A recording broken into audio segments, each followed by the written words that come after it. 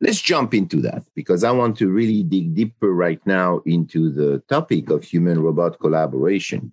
And my question, and any one of you can answer, is humans have been working with machines and computer for a while. Actually, Laura, you said that at Georgia Tech, you walked into a human-machine interaction class, a couple of decades ago, or at least that. Yeah. So we've been teaching that thing. Isn't human-robot collaboration just a special case of it? And if not, why not? What's unique here? Is there a paradigm change because of what? Any one of you can pick up an answer. I remember one of my first projects at Draper was to work on an autonomous flight manager for returning to the moon. And I was so surprised to find a paper from the time of Apollo, that was written. I think Larry Young was one of the authors, MIT emeritus professor. And even back then, they were talking about how much control do you give to the guidance computer versus the astronauts. So you're right, this discussion and debate goes way back. And how is it different now? I think, it's only gotten harder because machines and robots have become more intelligent. And so they can do more. And so this balance of how do you figure out what it is they should do? How are they going to be designed to be that puzzle piece, as Julie described, to fit with the people that they interact with or interact around? I fully agree with that. And maybe the additional thing to add is I don't think human-robot interaction is a special case of a subset of human-computer interaction. There's different and important factors that arise with embodiment and thinking about interaction with an embodied system. Maybe to give two short examples from this, I'm not a social robotics researcher. I started my career working with industrial robots that work alongside people in factories. They are not social creatures. Like they don't have eyes. They're not even very, they're not cuddly. You don't look at them and think of them as a person. But we have this conference in the field, the International Conference on Human-Robot Interaction. And up until lately, when it got too big, it was a single track conference. And there's a sort of a foundation of that field that comes from the sort of psychology background. And so in this conference, you'd watch all these different sorts of papers from all different sorts of backgrounds. And I remember there was this one paper where they were showing, results of differences in behavior when a person would walk by the robot, whether the robot tracked with its sort of head camera, the person as the person walked by, or whether the robot just stared straight ahead as the person walked by. And if the robot just tracked the person as the person walked across the room, the person would take this very long and strange arc around the robot. And I just remember looking at that and thinking to myself, so I'm working on dynamic scheduling. Like on a car assembly line, every half second matters. A half second will make or break the business case for introducing a robot. And, I say, it's all about the task. But if you get, these small subtle cues wrong, if you just think, maybe the robot should be kind of social and watch people around it as they're working, that person now takes a second or two longer to get where they're going. And you've broken the business case for introducing your robot. And so these things really matter. You really need to understand these effects. And they show up in other ways too. There's an effect of trust related to embodiment of a system. So the more anthropomorphic a system is, or if you look at a robot, a physical robot versus computer decision support, the embodied system and the more anthropomorphic system can engender inappropriate trust in the system. You might engender a high level of trust, but it might not be appropriate to its capabilities. And so while you want to make a robot that looks more human-like and looks more socially capable, you could actually undermine the ability of that human-machine team to function by engendering an inappropriate level of trust in it. And so that's a really important part of your design space. And embodiment brings sort of additional considerations beyond sort of an HCI context. So what you're sending us is a warning about do not think first before you design a robot or robotic device in a way that looks or sounds or behaves or smells or touches more like a human. It's not always a good thing. Yes. Every design decision needs to be intentional with an understanding of the effects of that design decision. So now I understand a little more. Is the fact that the robots, unlike classical machines of the 70s, say, has the ability to observe and learn, and as a result of that learning change, is that also changing the way we design robots today, or is that something more for the future? This notion of learning in real time. So there's a few uses of machine learning in robotics.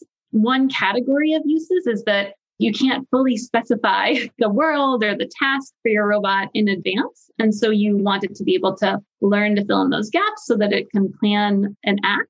And a key gap that's hard to specify in advance is, for example, the behavior of people, various aspects of interacting with a person. I sometimes say like a human is like the ultimate uncontrollable entity. And so it's sort of demonstrated empirically in the lab that when you hard code the rules for a system to work with a person or for how it communicates with a person, the team will suffer because of that versus an approach that's more adaptable, that's able to gather data online and update its model for working with a person. And so the new ability of machine learning, which is really transformed the field in the last 5 to going back 10 years, it certainly changes the way we think about designing robots. It also changes the way we think about deploying them. And it also introduces new critical challenges in testing and in validation of the behavior of those systems, new challenges related to safety. Yes. You don't get something for nothing, basically. On that point of online learning, machine learning is, I would say, core to most robotic systems today in terms of their development.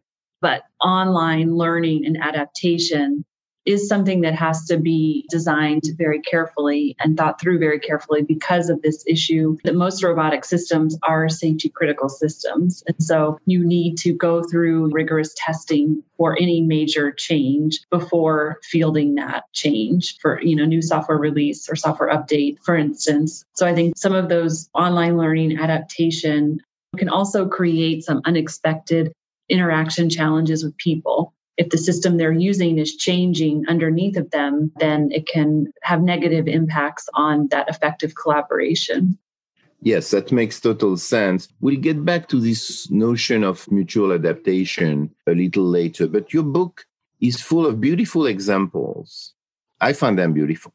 Of basically the current state of affairs as well as the desired state of affairs, because many people that are in the field tend to oversell the capability of robots, not because they are lying, but because they aspire to it. And sometimes they confuse what is to what could be or will be.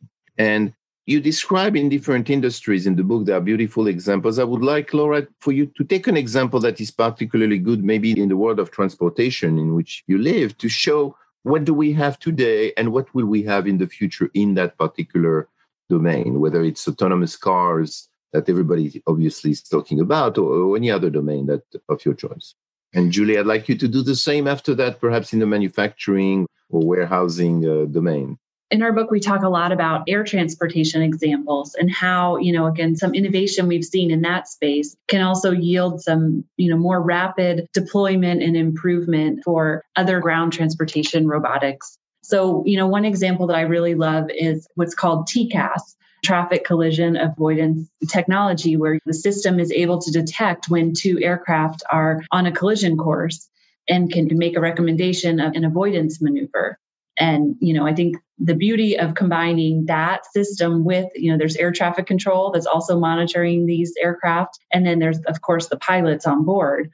And when you look at air transportation, there's been, these layers of automation that have been added, and not just automation within the cockpit, but automation across. That's an example of automation across aircraft that's really, enabled us to kind of reduce those risks, where errors can happen, catastrophic errors. And so, I think we see some of that happening in ground robotics as well. I think in the future, ways for robots to talk to each other. So if you imagine TCAS, it's a little bit like the aircraft talking to each other. If we could imagine in the future robots to talk to each other to negotiate which one goes first at an intersection, or when it's safe for a robot to cross a crosswalk, I think that's when we look into the future, kind of how do we enable robots at scale? It's that type of capability that we'll need to make it a safe endeavor. So you introduce this notion of progressive introduction of automation and robotic, not a step function, but more of a ramp in which the system eventually evolves to something like the one that you described. What's the time horizon for that? So I think you have to get to a core capability, and then there's improvements beyond that we learn based on, things that happen, not necessarily accidents, but near accidents. That's, the way the aviation industry is set up. We have this way of collecting near misses, self-reported incidents that maybe didn't result in an accident, but could inform a future automation improvement or procedure improvement. So I think if we just purely look at air transportation as an example, this automation was introduced over decades, really. And so I think that's maybe one of the misconceptions, is that it's sort of all or nothing. We can get to a robotic capability that can be safe, but maybe have some inefficiencies or have certain situations it can't handle where it stops and needs to get help from maybe a remote operator. We learn from those situations and we add in additional, again, some of this automation may not even be on board the robot. It may be across a network of robots communicating with each other. These types of capabilities, I think, will continue to enhance the effectiveness of robots. So the example that Laura just gave us is maybe not mission critical, but lives are at stake.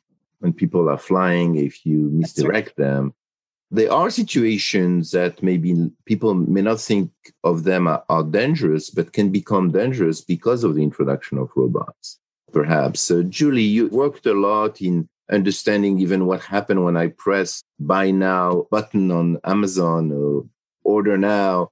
What happened in the chain of events that eventually led the package to show on your doorstep the morning after, or other situation in the manufacturing plant in which robots on the assembly lines interact with humans. Can you pick one of those examples and do a similar thing? What we have today and what will we have once you're done working on it? Sure. Yeah. So in manufacturing, maybe we could take the example of automotive manufacturing, building a car, because most of us probably think of that as a highly automated process. When we imagine, a factory where a car is built, we imagine the big robots manipulating the car, building up our car. But actually, in many cases, much of the work is still done manually in building up your car. So about half the factory footprint and half the build schedule is still people, mostly doing the final assembly of the car. So the challenging work of installing cabling, insulation, very dexterous work. So the question is, why don't we have robots in that part of the work? And up until very recently, you needed to be able to cage and structure the task for a robot, remove the robot from a person, put a physical cage around it for safety, because these are dangerous, fast-moving robots. They don't sense people. And honestly, it's hard and a lot of manual work. Same thing with building large commercial airplanes. There's little pieces of work that could be done by a robot today, but it's impractical to carve out those little pieces, take them out, structure them, and then cage a robot around to do it. It's just easy to let a person step a little bit to the right and do that task.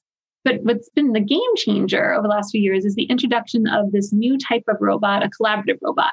So it's a robot that you can work right alongside without a cage relatively safely. So if it bumps into you, it's not going to permanently harm you in any way. And so what that means is now, these systems can be kind of elbow to elbow with people on the assembly line. But in the introduction of these systems, it's a very fast growing segment of the industrial robotics ecosystem.